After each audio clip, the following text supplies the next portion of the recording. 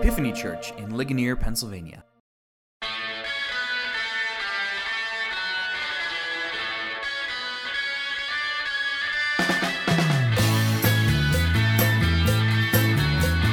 Alleluia, Christ is risen. Good morning, Epiphany. It is good to be with you for another Sunday service on our Cross and Corona podcast. It's Memorial Day weekend, and I hope you and your families are staying cool, cooking out, and staying well and healthy. I'll preface today's service with this note. The vestry met this past Wednesday to discuss the many logistics involved in our returning to meet together in person. And we are working through a number of logistical challenges and ministry opportunities right now, and so I actually don't have any updates for you this week. In fact, when you receive that news, it will probably come in the form of one of our church emails instead of a Sunday service. That way the information is there for you to read and reflect on as opposed to simply listening to the same part of a podcast over and over again. So what can you expect this week? We're continuing in our Gospel According to Genesis sermon series. A number of familiar Epiphany voices are back this week to assist with our readings. There's some announcements at the end of the service too. So let's begin our service of socially distanced worship together now. The Lord is risen indeed. Alleluia.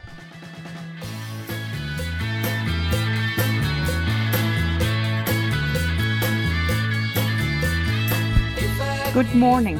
Hello, friends. This is Bea Sweeney, reading Confession and Pardon. Almighty and most merciful Father, we have erred and strayed from your ways like lost sheep. We have followed too much the devices and desires of our own hearts. We have offended against your holy laws. We have left undone those things which we ought to have done, and we have done those things which we ought not to have done. And apart from your grace, there is no health in us. O Lord, have mercy upon us. Spare all those who confess their faults. Restore all those who are penitent. According to your promises, declare to all people in Christ Jesus our Lord.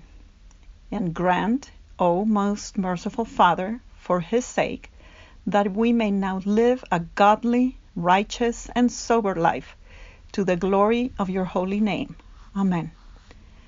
Grant to your faithful people, merciful Lord, pardon and peace, that we may be cleansed from all our sins, and serve you with a quiet mind. Through Jesus Christ our Lord. Amen. Hello, Epiphany. This is Marilyn Couch, and I will be reading from Psalm 68, verses 1 through 10. Let God arise, and let his enemies be scattered. Let those who hate him also flee before him. As the smoke vanishes, so shall you drive them away. And as wax melts before the fire, so let the ungodly perish before the presence of God. But let the righteous be glad and rejoice before God.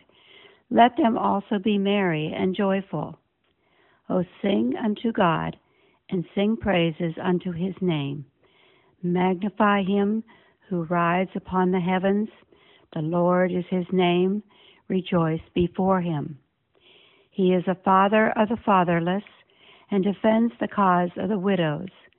God in his holy habitation. He is the God who gives the solitary a home, and brings the prisoners out of captivity, but lets the rebellious dwell in a desert land. O God, when you went forth before the people, when you went through the wilderness, the earth shook, and the heavens poured forth rain at the presence of God. Even as Sinai also was moved at the presence of God, who is the God of Israel. You, O God, sent a gracious rain upon your inheritance, and refreshed the land when it was weary. Your congregation found a dwelling there, for you, O God, of your goodness have provided for the poor. Good morning, everyone. I hope everyone is well this Sunday morning. I certainly do miss seeing all of your smiling faces. This morning I'm reading a selection from Genesis 6. The Lord saw that the wickedness of man was great in the earth, and that every intention of the thoughts of his heart were only evil continually. And the Lord regretted that he had made man on the earth, and it grieved him to his heart. So the Lord said, I will blot out man whom I have created from the face of the land, man and animals and creeping things and birds of the heavens, for I am sorry that I have made them. But Noah found favor in the eyes of the Lord. These are the generations of Noah.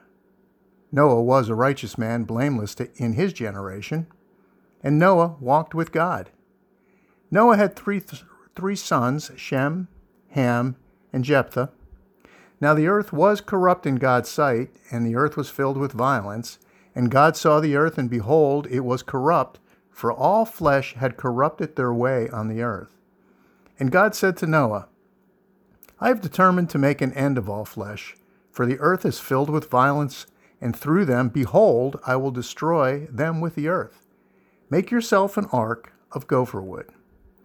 For behold, I will bring a flood of waters upon the earth to destroy all flesh in which is the breath of life under heaven. Everything that is on the earth shall die. But I will establish my covenant with you, and you shall come into the ark, you, your sons, your wife, your sons' wives with you, and every living thing of flesh you shall bring 2 of every sort into the ark to keep them alive with you. They shall be male and female, of the birds according to their kind, and of the animals according to their kind, and of every creeping thing on the ground according to its kind. 2 of every sort shall come in to keep them alive. Also take with you every sort of food that is eaten and stored up. It shall serve as food for you and for them. Noah did this, and he did all that God commanded in him. I think this is certainly the Word of God. Have a wonderful Sunday. In the name of the Father, and of the Son, and of the Holy Spirit. Amen. You'll remember that Beth and I moved into our current house last May, so really just about a year ago. And the past year was spent working kind of on the inside of our house. We tore out some carpet, we put in some new light fixtures, got some plumbing work done, did a lot of painting. And this year, before the virus hit, our plan was to work on the outside of our house. And I started actually working on a garden area in the backyard early in April when the virus hit and the weather got a little more navigable. But I'm sad to say, last weekend, the one before our own Memorial Day weekend, I made a decision to give up on the garden. It was left untended for a number of years by the previous owners, and it's just a pit of dandelions right now. There's dandelions, and that's 90% of it. And despite my best efforts to root out the worst of the weeds and prep for veggies and flowers, a few weeks of rain and cold weather kept me inside. Also, I have a 6-month-old baby, so I don't have a whole lot of free time. And we just had a late frost or two, so my expectations were definitely low. But when I went out to go work on my garden last weekend, I just gave up. I pulled out the dandelion killer with the intention of spraying the whole thing down and just starting from scratch next year. I wanted to sort of wipe the slate clean. I wanted to give the ground a good tilling and just let it lie fallow for a season until I can really give it the time that it needs. And I was really bummed too. I had planted some veggies earlier on in my garden this year, and I might still get a couple of things out of it, but there was a lot of time and energy that I put into that garden, and so I'm really sad to see it take a turn for the worst. And I'm really sad to have to kind of tear it all down and start over. I imagine we all have projects like this. We all have plants that we would like to have hemmed and fixed, but we just threw them out. The new kitchen gadget that, we purchased in eager anticipation of culinary adventures. Maybe we've just thrown it in the Goodwill box. Maybe you have a power tool you thought would make your life easier, but now it's up for sale on Craigslist. Or there's the treadmill that you gave away. Maybe you did this Marie Kondo thing during quarantine and you got organized and you wanted to get rid of a whole bunch of things in your life that didn't spark joy anymore. And I want us to consider that feeling. The feeling of sort of giving something up and being done with a thing. To abandon a project and just sort of cut your losses. as we look at our reading today from Genesis chapter 6. When we're talking about our own garden, or we're talking about our fitness equipment or our kitchen gadgets, it doesn't really mean anything to cut our losses and move on, right? But it is a deep and earth-shaking terror when the God of the universe, all-powerful and all-creating, considers writing us off and moving on. And I want us to sort of go through over the next 3 weeks in our series here. We're going to start today. Over the next 3 weeks, I want us to go through this idea of what it might look like for God to just end his whole creation and start over from scratch, or just leave it be and be done with it. And I want us to stay with this heavy feeling for the next 2 weeks, because I think what we're going to find is that by exploring this heavy feeling, we're going to recognize just how much the love of God actually matters. And so in our sermon series this week on the Gospel according to Genesis, when we do a sermon series, it's good to recap where we've been to help us get where we're going. And so we started a couple of weeks ago in the beginning, right? The beginning of the Bible, the beginning of time, the beginning of all creation. God created everything. That's what happened in the beginning. And he created it all to be very good. The plants and the animals and oceans and space and stars and bugs and mountains and humankind. But the original humans, Adam and Eve, they attempted a coup against God through the forbidden fruit. And things spiraled out of control after that. Some profoundly terrible things begin to happen in God's very good creation. Almost immediately from this rebellion of the forbidden fruit, you have shame, and you have blame, and you have futile toil. Our work, the work that we are doing, no longer has sort of great fulfilling purpose. And the eternal strife that men and women have had since almost the very beginning comes forward. And there's the pain of childbirth, and all of these things weren't supposed to be part of how the world works, and yet here they are. And Adam and Eve have 2 children. Even after their coup and they're removed from the garden, Adam and Eve have 2 children, and one of them ends up murdering the other out of jealousy. And while humans do create good things like music and metalworking, they also embrace misogyny and pride and violence.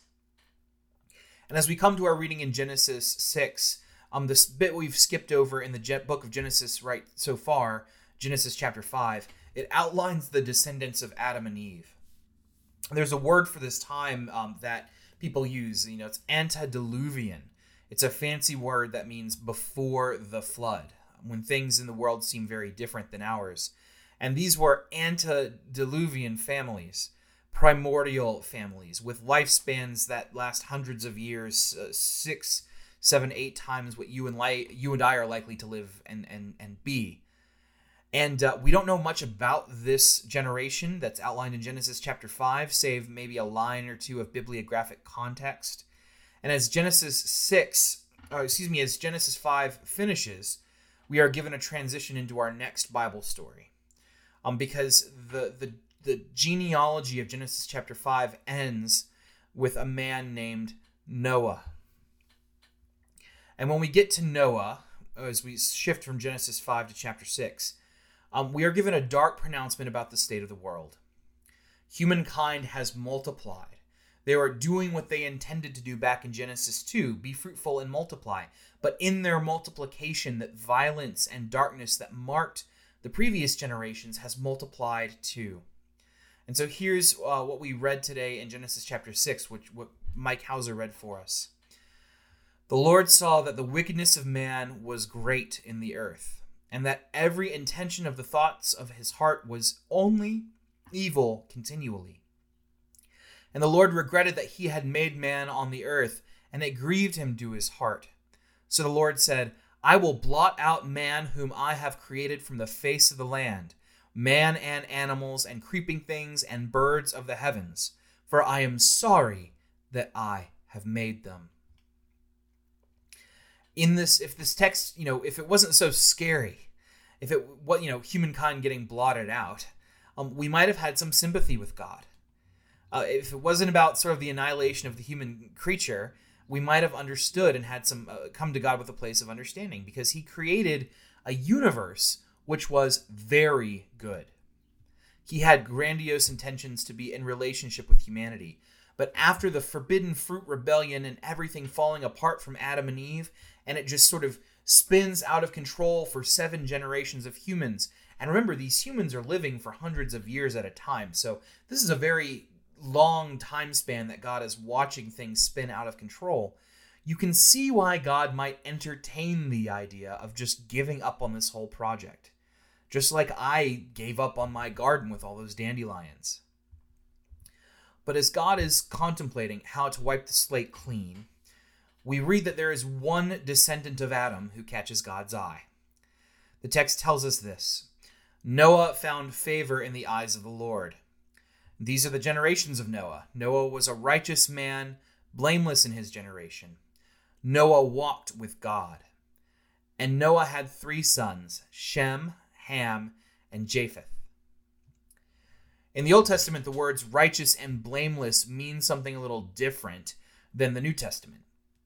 In the New Testament, you see, St. Paul is going to say things like, there's none righteous, no, not one. And what he means by that is there is no human being good enough to merit God's love on their own, of their own doing and of their own accord. Okay? But in the Old Testament, when the biblicals talk about righteous and blameless, those are synonyms for kind of upstanding, not a sign of moral perfection, right? This is something we run into in the book of Psalms. So when the psalmist says, I am blameless in your sight, it's not that the psalmist is morally perfect, but he's followed God's commandments to the best of his ability. He's made appropriate amends when he's done wrong, and he really does, with genuine care, want to follow God in a serious way. And so you'll remember last week, after we read of the murder of Abel, God blesses Adam and Eve with Seth, a child who is not a replacement necessary, but a consolation for the death of Abel. And you'll remember we talked about this week that the descendants of Seth are the ones who worship God and, to quote our reading last week, call upon his name. The picture that we're meant to see here is that God is so frustrated with how the world has turned out that he wants to sort of wipe the whole slate clean and start over. But there is one person, one faithful child of Adam, one devoted son of Seth, who might be worth saving. Why? Why is this person, why might he be worth saving? Because he's the only person in the whole world whose heart was not focused on evil continuously. Because, as the text says, he walked with God. He sought to have and be in relationship with God, just like Adam had walked in the garden with God. We actually have someone in this time frame that is otherwise demarcated by violence and brutality and all sorts of wickedness and evil. We have one person who sought a relationship with God, and that was Noah. And so the text tells us Noah found favor in the eyes of the Lord. Not that he earned it, not that he achieved it, but he found it, as if it was a thing that was lost and discovered, or else as it was a thing that existed apart from him that he just stumbled upon. Noah found favor in the eyes of the Lord. And so what does God do? God's still going to start over here. But he says, you know what? I can work with this. I can start over with Noah and the family. And so he gives Noah, the one person left on the planet with any sense of correct behavior, he gives Noah an advance copy of his plans. Noah, there's a flood coming. If you want to survive, here's how you do it. Here's how to make your boat, 300 by 50 by 30 cubits. Go for wood and pitch, 3 levels. Pitch, right? Secure it with provisions, enough food for you and your family. And then we'll get all the animals together. Don't forget provisions for them too. The flood's coming, and you're going to be okay. But you got to build the ark, and we got to get this other stuff squared away. And our reading today ends with this very profound statement. Noah did this. He did all that God commanded him. Which is odd, right? We don't know exactly where we don't know exactly where Noah is when he builds his massive ark, but we know where it lands and settles, right? Mount Ararat. But we don't know where he starts from. But a lot of commentators and a lot of folks recognize that if you, regardless of where you are, if you're building a massive ark in the middle of somewhere that's not a shipyard, in this landlocked area, and you tell people it's because I had a word from God that there's going to be a massive flood and I need to sort of put all the seeds and animals and grain and we're going to survive. I mean, you would think that's crazy, right? Like if somebody did that today, everyone would think they're a weirdo for doing it. A couple of months ago, I mentioned in our sermon series in the Gospel of Luke, God's Ark of Safety off of Interstate 68, right outside of Cumberland, Maryland, west of Cumberland, the large ark that they're trying to build, but they're making it out of steel, which, again, you're supposed to make it out of gopher wood if you want to make a real ark. But I'm being facetious here to say that a lot of people think that's very silly. And, maybe you saw the 2014 movie Noah, which was directed by Darren Aronofsky, and it had Russell Crowe and Emma Watson and these large CGI stone giants, which are supposed to be fallen angels. Just don't look at it too hard. But, where Noah is building that ark is this landlocked area, and everyone thinks he's a weirdo and crazy for doing it until the rain starts. And they all try to flee into the ark. And, of course, in that movie, the giant stone giants, fallen angels, they're there to protect the ark, and there's a big CGI battle. I mean, it's Hollywood, so, that's not in the Bible, so don't take it with a grain of salt. But the task of building this massive boat and collecting all the animals and the provisions, it was certainly a tall order. In fact, the author of the New Testament letter to the Hebrews has this to say about the construction of the ark, okay? By faith, Noah, being warned by God concerning the events as yet unseen, in reverent fear constructed an ark for the saving of his household. By this he condemned the world and became an heir of the righteousness that comes by faith. And so there's this deeply profound trust at work in Noah right now in the book of Genesis. And the author of Hebrews breaks it down into 3 parts, right? He says he believes in God, he condemned the world, and in doing so he becomes an heir. And the point that Hebrews is trying to make here, that the book of Hebrews, chapter 11, wants to make here, is that Noah's faith is not wholly different from our own. Now, the circumstances in which it takes place are remarkably different, that's for sure, but the faith is the same.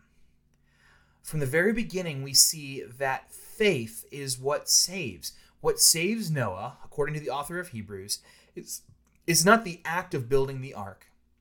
It's not Noah being a good person before the ark is built. What saves Noah is that he trusted God's prediction, that God's prediction would come true, right? What does Hebrews say? Being warned by God concerning events as yet unseen, in reverent fear, he constructed an ark for the saving of his household.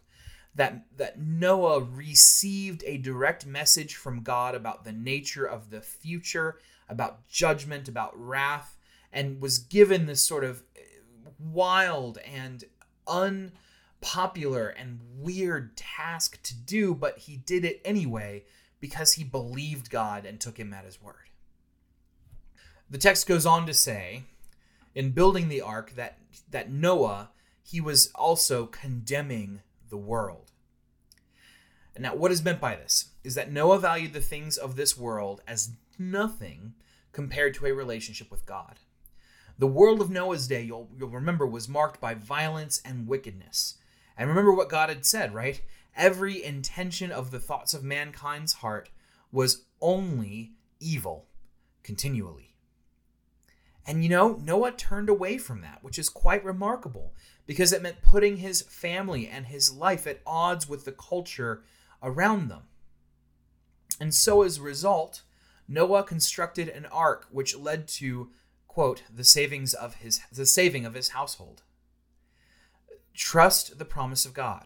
Forsake the ways of the world, and you will be saved. That's how it was for Noah. And it's no different in Genesis 6 than it is now. Friends, we're in week 10 of our pandemic season together. It can certainly feel like we're stuck in our own arks as Noah is with his family, stuck on an ark for 40 days and 40 nights in our own houses. But the questions that Noah faced are the same. Do you believe God when he says that this world is defined more by the things that are wrong as opposed to the things that are right? Do you believe him? Can you trust God enough to do things differently than the family and culture and workplace or neighborhood that you belong to? Says the author of Hebrews, and saith God to Noah, that's all you need to be saved. So it's been a week since I wrote off my garden, right? I went last weekend and just said, forget it, I'm done, I'm not even going to mess with it anymore.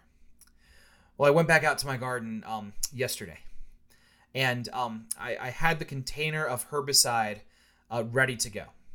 And I attached my garden hose to it, and I gave the garden one last look down before I started spraying.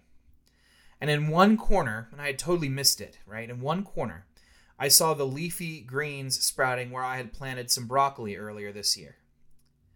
And I went over to double check my raised bed, and I looked, and I saw a handful of the potato vines I had planted starting to flower.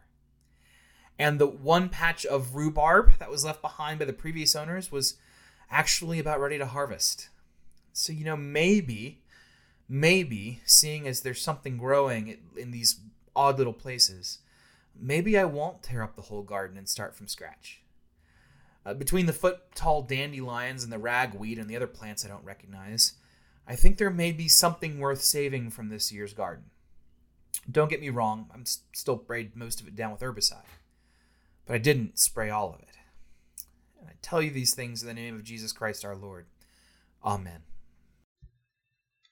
Good morning. This is Candy Springer. Please join me as we say the Apostles' Creed and Lord's Prayer. I believe in God the Father Almighty, creator of heaven and earth. I believe in Jesus Christ, his only Son, our Lord, who was conceived by the Holy Spirit and born of the Virgin Mary. He suffered under Pontius Pilate, was crucified, died, and was buried. He descended to the dead. On the third day he rose again. He ascended into heaven and is seated at the right hand of the Father. He will come again to judge the living and the dead. I believe in the Holy Spirit, the Holy Catholic Church, the communion of saints, the forgiveness of sins, the resurrection of the body, and the life everlasting. Amen. And now, as our Savior Christ taught us, we are bold to pray. Our Father, who art in heaven, hallowed be thy name. Thy kingdom come, thy will be done, on earth as it is in heaven. Give us this day our daily bread, and forgive us our trespasses, as we forgive those who trespass against us. And lead us not into temptation, but deliver us from evil. For thine is the kingdom, the power, and the glory, forever and ever. Amen. Greetings from the other side of the mountain. This is Marge Moyer, and I have the prayers of the people. Here's the collect of the day. O God, the King of glory, you have exalted your only Son, Jesus Christ, with great triumph to your kingdom in heaven. Do not leave us comfortless, but send us your Holy Spirit to strengthen us and exalt us to that place where our Savior Christ has gone before, who lives and reigns with you and the Holy Spirit, one God, in glory everlasting. Amen. A prayer for Memorial Day. O King and Judge of the nations, we remember before you with grateful hearts the men and women of our armed forces, who in the day of decision ventured much for the liberties we now enjoy. Grant that we may not rest until all the people of this land share the benefits of true freedom and gladly accept its disciplines, through Jesus Christ our Lord, who with you and the Holy Spirit lives and reigns now and forever.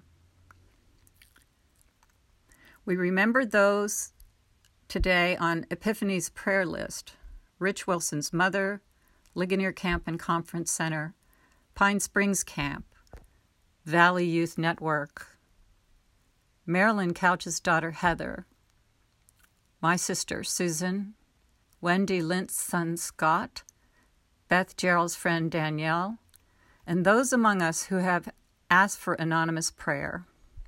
Remember also the prayer requests shared at Epiphany's check-in groups this week.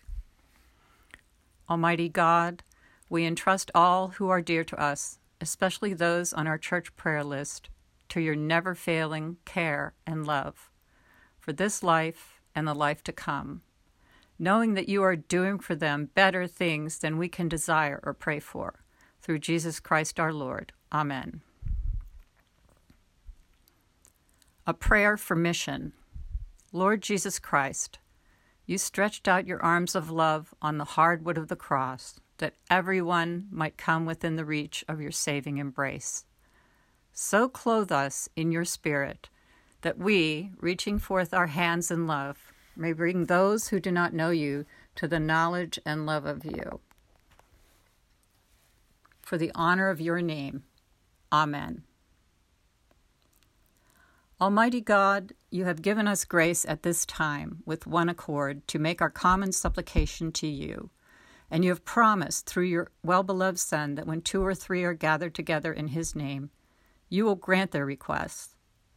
Fulfill now, O Lord, our desires and petitions as may be best for us, granting us in this world knowledge of your truth, and in the age to come, life everlasting.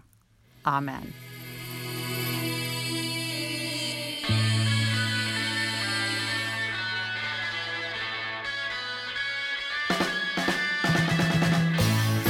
As we close our service together, a couple of quick notes for the good of our church. Our check-in groups will be continuing this week, so mark your calendars to join us on Zoom at 3 p.m. on Tuesdays and at 7 p.m. on Thursdays. Also, our egg sale continues in the church office garage around back at 314 East Main Street. And a quick note that our gracious egg providers have asked that we take eggs from the top of the shelf first in the refrigerator to help them keep track of which eggs have been there the longest. Finally, I want to ask for a special prayer request. Please pray for the vestry and I as we work to solidify the final pieces of our Yellow Light plan together.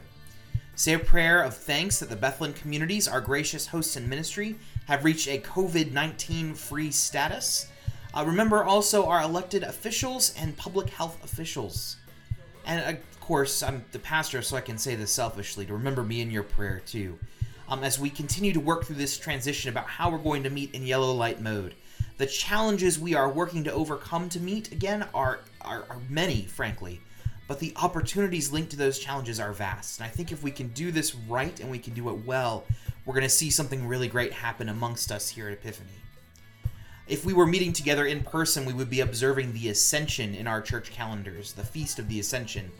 And it's fitting to remember that in all of our comings and goings during this virus season, Jesus sits at the right hand of God the Father, advocating for our success, pleading for our cause, and granting us mercy. And so I will close with the prayer for our Ascension Sunday and a blessing. O God, the King of glory, you have exalted your only Son, Jesus Christ, with great triumph to your kingdom in heaven. Do not leave us comfortless, but send us your Holy Spirit to strengthen us and exalt us to that place where our Savior Christ has gone before, who lives and reigns with you and the Holy Spirit, one God in glory everlasting. Amen. And now to him who loves us and freed us from our sins by his blood and made us a kingdom of priests to his God and Father, to him be glory and dominion forever and ever. Amen. And the blessing of God Almighty, the Father, the Son, and the Holy Spirit be with you now and remain with you always. Amen.